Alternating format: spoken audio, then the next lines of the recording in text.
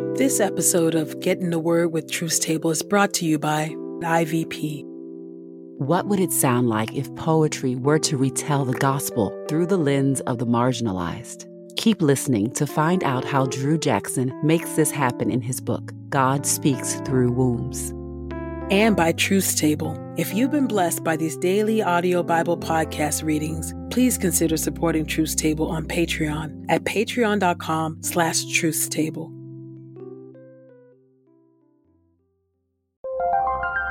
This is IVP.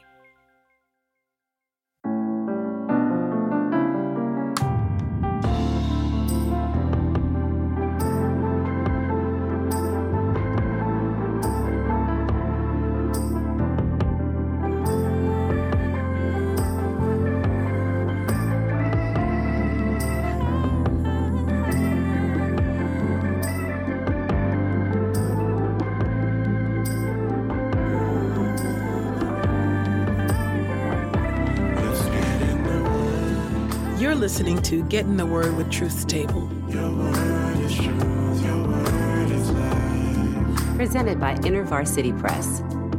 Your word is truth, your word is life. The daily audio Bible podcast, read by Dr. Christina Edmondson. And Ekemini Uwan. Let's get in the word today. God's got something to say. Let's get in the Word, and may the Word get in us. Open our eyes that we may behold wonderful things in your Word. Old Testament reading. Exodus chapter 30, verse 34 through chapter 32. The Lord said to Moses, "Take spices, gum resin, onycha, galbanum, and pure frankincense of equal amounts, and make it into an incense, a perfume, the work of a perfumer. It is to be finely ground and pure and sacred. You are to beat some of it very fine and put some of it before the ark of the testimony in the tent of meeting, where I will meet with you. It is to be most holy to you. And the incense that you are to make, you must not make for yourselves using the same recipe. It is to be most holy to you, belonging to the Lord. Whoever makes anything like it to use as perfume will be cut off from his people." Chapter 31. Willing artisans. The Lord spoke to Moses, "See, I have chosen Bezalel, son of Uri, the son of Hur, of the tribe of Judah, and I have filled him with the Spirit of God in skill, in understanding, in knowledge, and in all kinds of craftsmanship, to make artistic designs for work with gold, with silver, and with bronze, and with cutting and setting stone, and with cutting wood, to work in all kinds of craftsmanship. Moreover, I have also given him Oholiab, son of Ahismaach, of the tribe of Dan, and I have given ability to all the specially skilled, that they may make everything I have commanded you: the tent of meeting, the ark of the testimony, the atonement lid that is on it, all the furnishings of the tent, the table with its utensils, the pure lampstand with all its utensils, the altar of incense, the altar for burnt offering with all its utensils, the large basin with its base, the woven garments, the holy garments for Aaron the priest, and the garments for his sons, to minister as priest, the anointing oil and sweet incense for the holy place. They will make all these things just as I have commanded you." Sabbath observance. The Lord said to Moses, "Tell the Israelites, surely you must keep my Sabbaths, for it is a sign between me and you throughout your generations, that you may know that I am the Lord who sanctifies you. So you must keep the Sabbath, for it is holy for you. Everyone who defiles it must surely be put to death. Indeed, if anyone does any work on it, then that person will be cut off from among his people. 6 days' work may be done, but on the seventh day is a Sabbath of complete rest, holy to the Lord. Anyone who does work on the Sabbath day must surely be put to death. The Israelites must keep the Sabbath by observing the Sabbath throughout their generations as a perpetual covenant. It is a sign between me and the Israelites forever. For in 6 days the Lord made the heavens and the earth, and on the seventh day he rested and was refreshed. He gave Moses 2 tablets of testimony when he had finished speaking with him on Mount Sinai, tablets of stone written by the finger of God. Chapter 32. The Sin of the Golden Calf. When the people saw that Moses delayed in coming down from the mountain, they gathered around Aaron and said to him, "Get up, make us gods that will go before us. As for this fellow Moses, the man who brought us up from the land of Egypt, we don't know what has become of him." So Aaron said to them, "Break off the gold earrings that are on the ears of your wives, your sons, and your daughters, and bring them to me." So all the people broke off the gold earrings that were on their ears and brought them to Aaron. He accepted the gold from them, fashioned it with an engraving tool, and made a molten calf.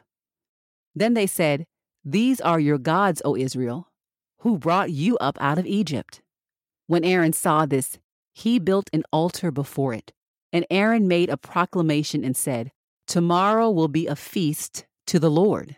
So they got up early on the next day and offered up burnt offerings and brought peace offerings. And the people sat down to eat and drink, and they rose up to play. The Lord spoke to Moses, "Go quickly, descend, because your people, whom you brought up from the land of Egypt, have acted corruptly. They have quickly turned aside from the way that I commanded them. They have made for themselves a molten calf, and have bowed down to it and sacrificed to it and said, 'These are your gods, O Israel, which brought you up from the land of Egypt.'" Then the Lord said to Moses, "I've seen this people. Look what a stiff-necked people they are. So now leave me alone so that my anger can burn against them and I can destroy them, and I will make from you a great nation." But Moses sought the favor of the Lord his God and said, "O Lord, why does your anger burn against your people whom you have brought out from the land of Egypt with great power and with a mighty hand? Why should the Egyptians say, 'For evil he led them out to kill them in the mountains and to destroy them from the face of the earth'? Turn from your burning anger and relent of this evil against your people.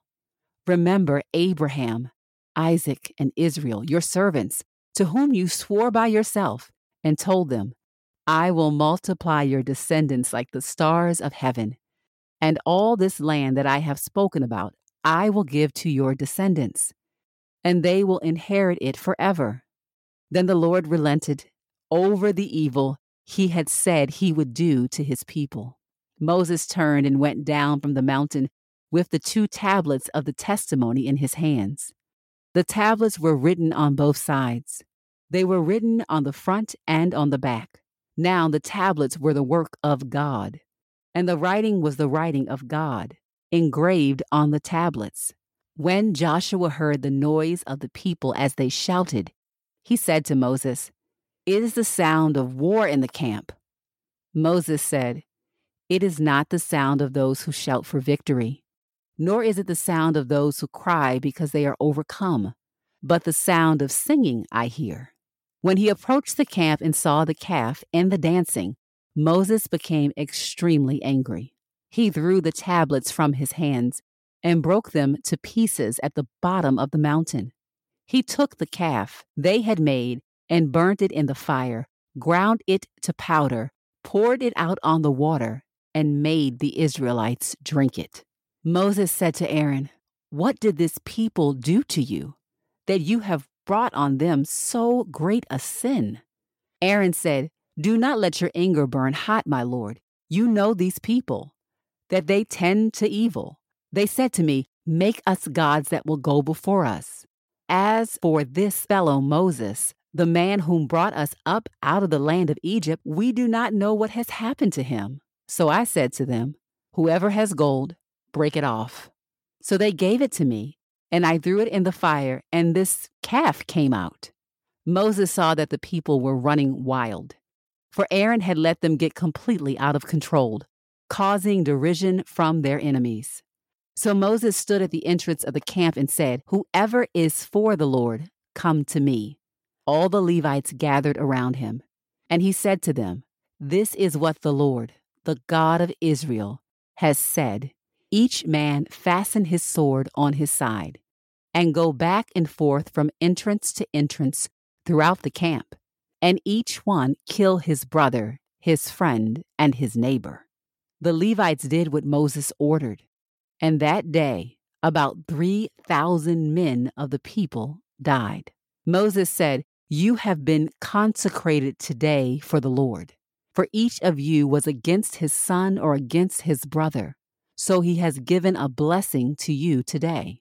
The next day Moses said to the people, "You have committed a serious sin, but now I will go up to the Lord. Perhaps I can make atonement on behalf of your sin." So Moses returned to the Lord and said, "Alas, this people has committed a very serious sin, and they have made for themselves gods of gold. But now if you will forgive their sin, but if not, wipe me out from your book that you have written." The Lord said to Moses, "Whoever has sinned against me, that person I will wipe out of my book. So now go, lead the people to the place I have spoken to you about. See, my angel will go before you. But on the day that I punish, I will indeed punish them for their sin." And the Lord sent a plague on the people because they had made the calf, the one Aaron made.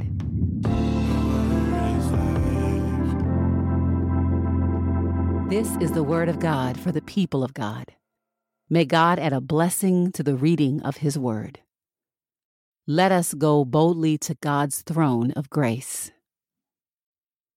Sovereign God, we sit in shock of your word at times. Oh God, we must admit that we can see ourselves in the Israelites, people that you brought out of bondage and captivity into a new day, into freedom in you, but yet turned back to gods who have no power, gods who mock us, to our idols. God, we thank you for your grace and your mercy, that you correct us and that you are indeed forgiving and you are slow to anger and you are compassionate, O Lord. Because if you were to count iniquities, our God who is holy, holy, holy, who amongst us could stand? You, O God, are the one who has created our very life.